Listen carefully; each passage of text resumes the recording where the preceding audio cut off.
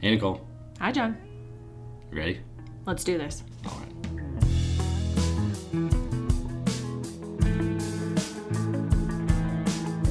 I'm Nicole Mears, I'm John Davis. and this is our podcast, Shape the Conversation. Nicole and I work here with a great team at Shape.io, headquartered in Bend, Oregon. So we left our agency jobs as marketers to build software for digital advertising teams. On this podcast, we'll be talking about working in marketing and growing Shape into what it is today. Our goal is to talk about experiences, the tough lessons we've learned, and hopefully give you a few takeaways that you can use to shape your own conversations throughout the week. Why should you even listen to us? Well, we're a profitable SaaS company located outside of the Silicon Valley bubble.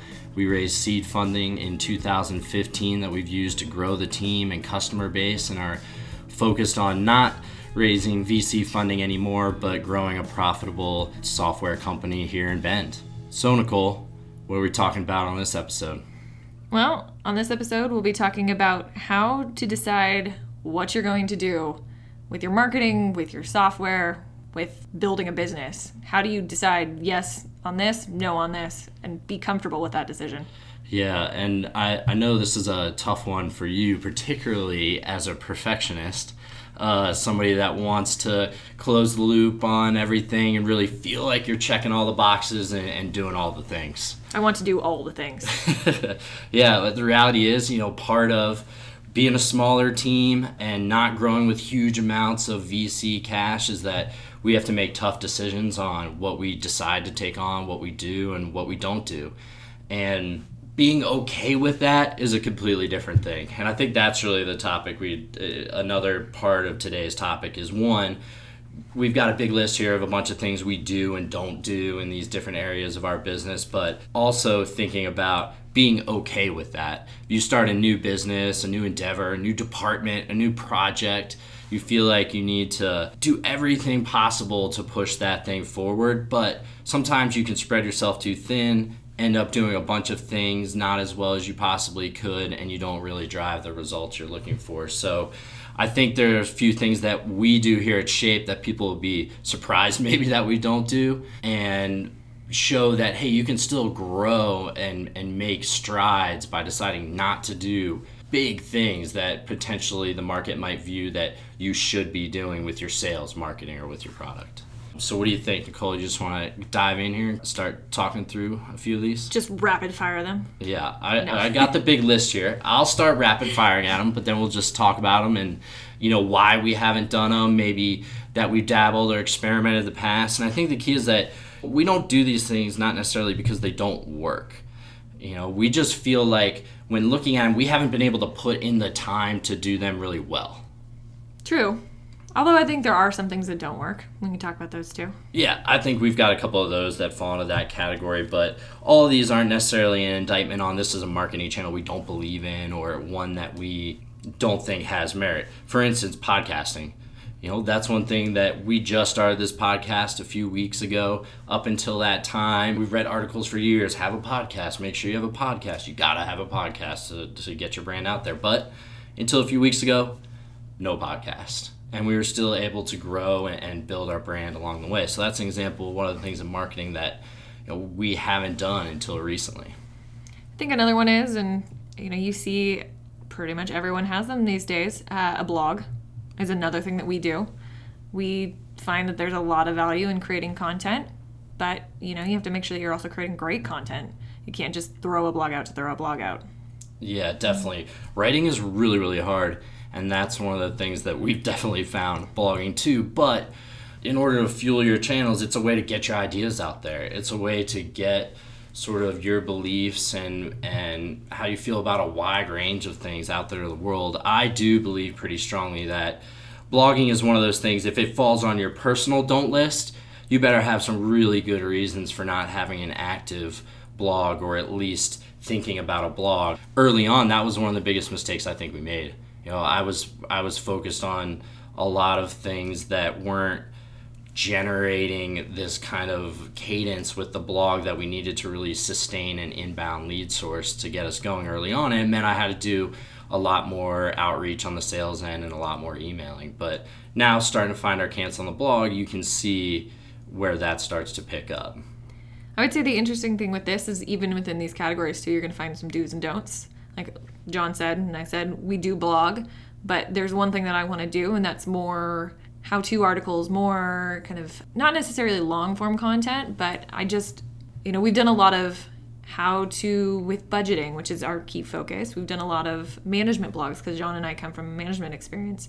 I'd love to, draft us some really helpful, useful how-to articles. I haven't even begun yet. So even within that category, there's something where it's like, how do you decide which ones to do right now? And how do you decide what you're going to put on the back burner? I mean, even within specific channels, there's things we do and don't do that you see a lot of other people doing. So LinkedIn video, all the rage right now. When we're recording this in May 2018, everybody's got video on LinkedIn. Everybody's experimenting. We haven't done any of it to date. We're looking to change that soon, but on the LinkedIn side, we haven't done anything with video, but we've been really active posting. And LinkedIn has become one of our biggest lead sources. Tyler, one of our business development guys, his LinkedIn profile is starting to become one of the biggest referral sources for our inbound leads and traffic to the website. So even within these marketing channels, sometimes you have to decide what you can do well and what you have to punt on until later. We developed the cadence with blogging. We could get text content out there through LinkedIn, but video is what we're working on now, building that skill and capability before we really push it out there. On the marketing end, I feel like I read a new article every day now that's Instagram for B2B. Here's a new way to use Instagram to attract B2B customers. We haven't even touched it or even thought about it yet. It's something that we can't even explore or experiment yet. We don't have a newsletter. We have people that, you can sign up for the newsletter on the blog in a couple backdoor ways through our DriftBot and the chat, but we really haven't cultivated a newsletter at all. And a lot of startup articles you'll read, that's the number one first thing that they said you have to go and do.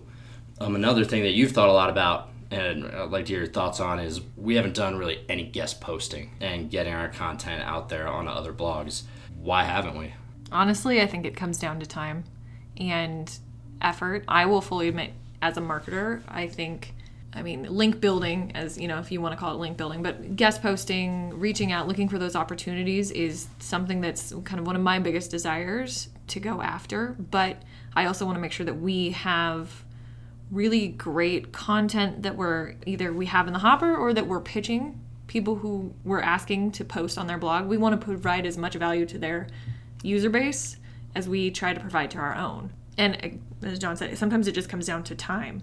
We've got 10 other things on our plate, and I hate to say it, but sometimes trying to go research other blogs to post on and trying to really craft a great pitch and really think about that it's something that gets pushed down my list. Now, having said that, it's one of the things I want to do the most. So yeah, and I think one of the ways we can hopefully maybe get more guest post opportunities down the road is continue to work on our blog, attract people to the blog, see the types of content we're putting out there, and have people coming to us making pitches. I don't think you can always expect that, though. That's the other thing, is sometimes you think with marketing that it's just going to come to you, and it doesn't. Or if it does, sometimes it's not the opportunity that you want necessarily. What I mean is, maybe someone's like a reciprocal guest posting, but you get contacted by someone who really doesn't know what your site's actually about. They may have looked at it really quickly and been like, oh, I'll write a blog for you if you write a blog for me.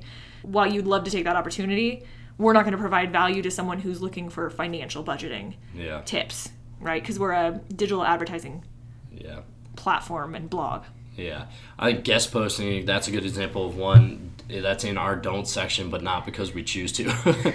We just haven't been able to make it happen. Another thing we don't do on the marketing front, not because we don't want to, but because we haven't been able to, is speak at conferences. We've made a lot of pitches. We've tried to get out there, but we haven't been able to kind of crack that code of getting invited to speak at a digital marketing conference. For us is what we'd be shooting for. Absolutely. And I will say this. I think there's been a sigh of relief a couple times when some pitches weren't accepted, because we know that attending and speaking at conferences is a great opportunity, not only to get our personal names out, not so much we don't want to be super brandy just to go there and pitch our brand. That's not the goal. But it's also a great opportunity to meet a lot of great people in the industry. So We know that speaking at conferences is great. We've got a couple introverts on the team. I think we all need to, work on our public speaking skills, which is part of the reason why the podcast is one step towards that. And we just have to keep pitching. Yeah, I think that one's on us. I don't blame the conference organizers for not accepting our pitches in those cases. They have a lot of strong pitches to sort through. Anything that comes from a software provider, I think, gets an extra level of scrutiny. Definitely looking at these kind of conferences too, so I totally see where they're coming from there. I think one last do that I'm going to throw out here, Yeah. I don't know if you have any more do's and don'ts, but on the marketing side, is great customer service as marketing. We've said this before, we really strive to be a highly customer service focused business because your customers are really going to be the best referral source for you. And we typically don't ask. I think we've done one thing to ask for reviews when we were dealing with support issues. And if we had happy customers, we'd ask for reviews. But we've never sat there and said, hey, can you refer us to, all of the people that you know in the PPC industry? That being said, in a lot of ways, our customers are fantastic and they've recommended us in really surprising ways and channels that we didn't expect. Yeah, I think it's always healthy to look at your customer support as marketing in a lot of ways, especially when you have a lot of overlapping roles on the team, like you handle some customer support and some marketing. And that great point. I definitely think you've got to view customer service as a big marketing channel for you. Some of the other don'ts we've got up here on our board we're looking at on the marketing side, YouTube. We've got a pretty quiet YouTube channel to date. You'd probably see some slightly outdated demos on there right now if you looked. We've put some effort into videos when we were pushing our API, looking at some of those efforts. But for the most part, not much going on Shape's YouTube channel right now, huh? I think we have maybe 4 subscribers, and 3 of the 4 might actually be employees of this company. Yeah, I think that's probably true. But I do think that's one of the things that's the case today, but a year from now won't be the case. I think video is really growing. It's something that's got a lot more of my attention and your attention. I know we're having to fight through a little bit of that introvert nature that we have to kind of get out there and put ourselves in front of the camera, and I think that'll help too, YouTube. But there's a lot of companies out there that are using it really well, and I think it's something that we need to work on too going forward. Shifting a little bit into looking at the product end, so a little context for those that might be new to the podcast. We build software for digital marketers. You're able to sync with Google, Bing, Facebook, LinkedIn, Twitter, all these different sources of where you're placing your ads out there online and make it really easy to manage those budgets. What we really focus on is being the best solution in the world for managing your digital advertising budget. So that's one of the things we do focus on. But what that means is we have to let a lot of other stuff kind of go by the wayside that other tools are maybe better at, or we don't feel like we can take on and really deliver a best-in-class experience with that feature set. So within our product, one of the big things that we have no campaign creation or ad creation abilities within our product. You can't go into Shape and build an ad. And actually, that's a big trend across marketing tech because it's really hard to keep up with the pace these platforms are building ad creation tools. The next thing we don't do, and you as a former analyst will kind of know that this is a big section of our competitive space, is bid management algorithms and making recommendations on what to bid at the keyword level. Shape doesn't do any of that. Nope. We allow you to change keyword bids, that being said, but we don't actually create rules, algorithms, etc. that you might see in some of the bigger players. And really, honestly, and correct me if I'm wrong, John, it comes down to honestly being able to provide the best experience with that and being able to provide, like John said, we're really focused on the budget aspect of it because we can be the best in class at that. Absolutely. And those are the tough decisions you have to make. Like when you look at your team in the eye, do you believe you can really be the best in the world or deliver a great experience in this problem set your potential customers are going to be facing? In our specific case, bid management is one of those things where it's complicated data science. It's really, the math is actually pretty doable. The tough part is the inputs. Are you getting the right tracking from your customers? Is conversion tracking all set up? Are you working with all the data you need to really make a decision as important as changing a keyword bid? Those are complete problems in and of themselves outside of budget pacing that we want to take on that would just distract us from our core mission, which is providing these budget management tool and providing a collaborative space for these teams using the software to talk about it and work together. And that's where we really are helping teams and customers are responding. And we've really, I want to say in the last year, leaned into the collaborative space for teams even more so than we had previously. Do you want to talk a little bit about how we've leaned into that a little bit more? Yeah, I think we in previous episode too, check back. Last episode we talked about some of those things where for a long time we didn't provide as many tools for teams as we could have, but we've decided to move that from one of our don't columns into one of our do as we've had bigger customers and moved up the ladder in terms of being able to engage with bigger prospects. So that's one thing now that we moved into our do category because it's so important to serve the customers that we have today. But again, you're making concessions with that. We haven't built super detailed reporting solutions. You can't schedule reports in Shape. You can't export huge PDFs in app. We've decided for a long time not really to compete with some of the other players in that space because one, we thought Google Analytics owns it and they do it the best. And there's other ways using Google Data Studio and some of the things that maybe we can offload some of that reporting work into a system that some of our customers are already using, but not build all those solutions right in-house.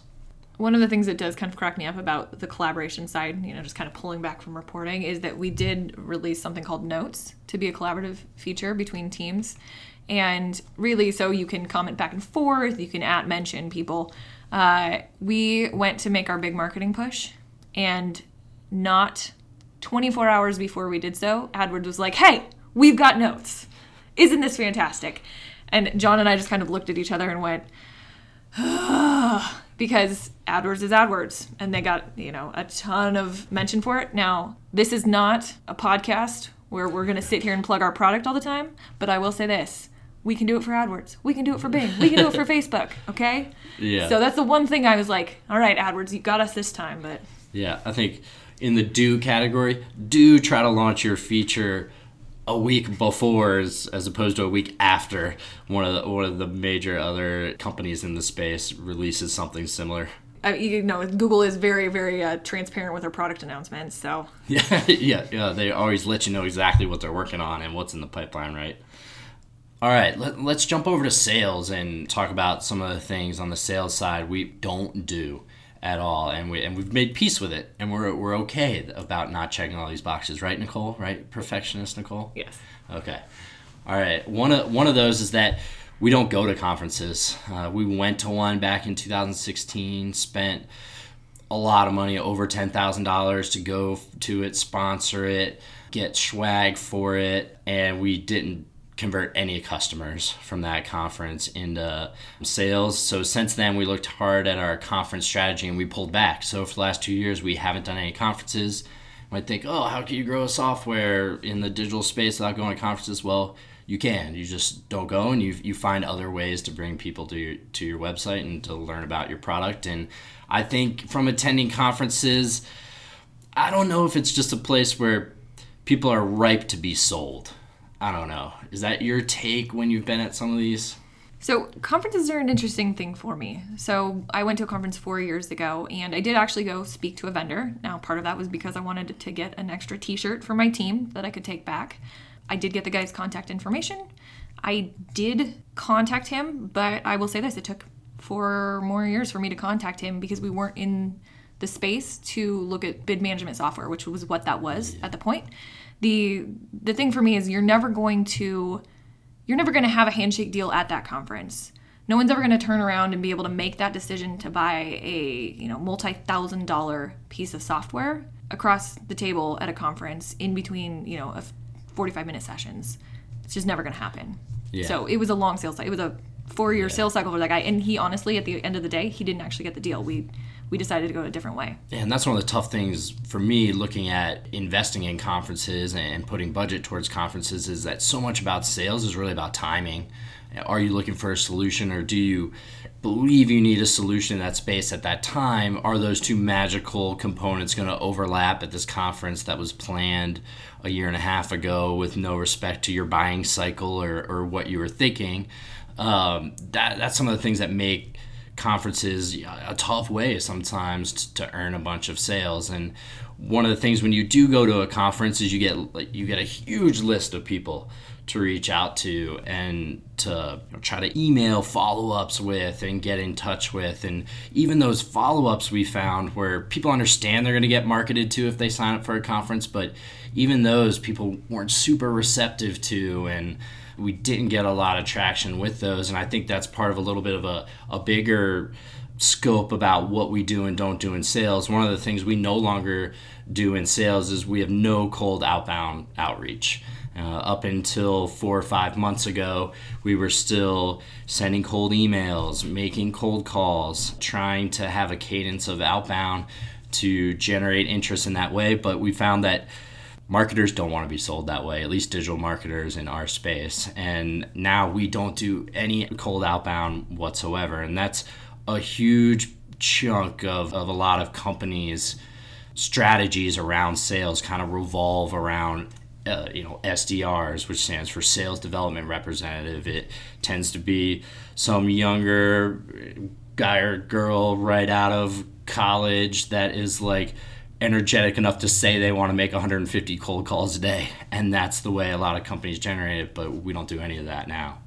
But we haven't seen too much of a drop-off, honestly, in the leads since we've stopped that and turned our focus then to having our sales reps develop LinkedIn content and have conversations out there on these different channels and really change of focus from busting all these outbound calls and emails to how do I nurture relationships and do all the things that great salespeople are supposed to do.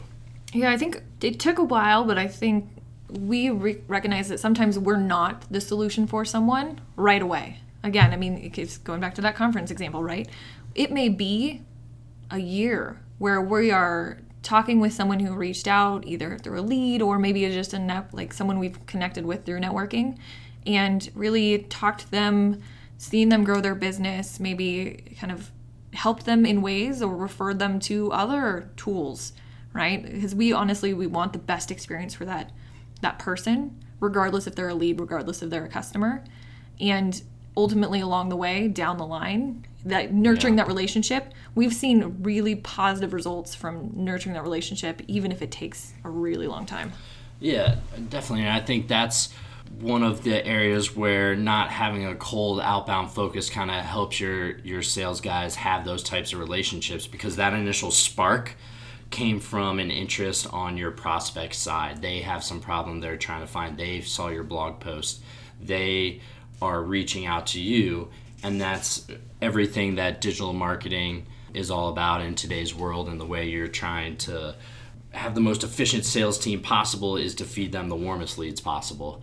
And that's where we've made the decision that we're going to put energy into that and have our sales guys fueling those inbound efforts too, not just our marketing team. But to do that, we're willing to sacrifice, being able to have the tangible results of, hey, we made 200 cold calls today. We sent 200 cold emails today. There's something to be said for, hey, we're trying, we're putting energy out there, but you've got to be honest, is that the best use of your time when you look at your results? For us, it wasn't. I think it's great that you want to try all the things, right? It's aspirational to want to try all the things. Now, I think you have to look at yourself, look at your business, and really decide, okay, where are we going to focus right away? The other thing that you have to do is take a step back sometimes and look at what you're doing and seeing if it's successful, right? Is it meeting the expectations that you had? One of the things that we stopped doing as much is posting on Facebook. We really do focus on LinkedIn and Twitter when we, create a new blog article. Ultimately, at the end of the day, it comes down to being comfortable with that. Once you made that decision, move on. It doesn't mean you can't revisit it, but you have to get comfortable with that. Yeah, and I think as a small team, it's something you have to get comfortable with for your own sanity. and it also gives you the best chance to succeed because you actually have the time and energy to really do something well that really makes an impact and stand out in the marketplace. So, think about along the way. It's just as important what you say no to, what you don't do, what you rally your team behind not doing, as what you're rallying your team behind what you're actually doing. So we hope you'll let us know. Is there a takeaway from this episode that you'll use to shape your conversations this week? We hope you'll email us. Find the show notes with links to our emails, the socials, and more at blog.shape.io/podcast. Yeah, and we're just getting this podcast going, so tell your friends about it. Don't be afraid to go on to iTunes and subscribe or review the podcast. And thanks a bunch for listening. We got a few guests lined up over the next couple weeks, ranging from a member of Congress to the CEO of a major microbrewery. So it'll be interesting to kind of pick their brains and get their thoughts on building new projects, teams, and businesses. So until next time, over and out from Bend, Oregon, and Shape HQ here.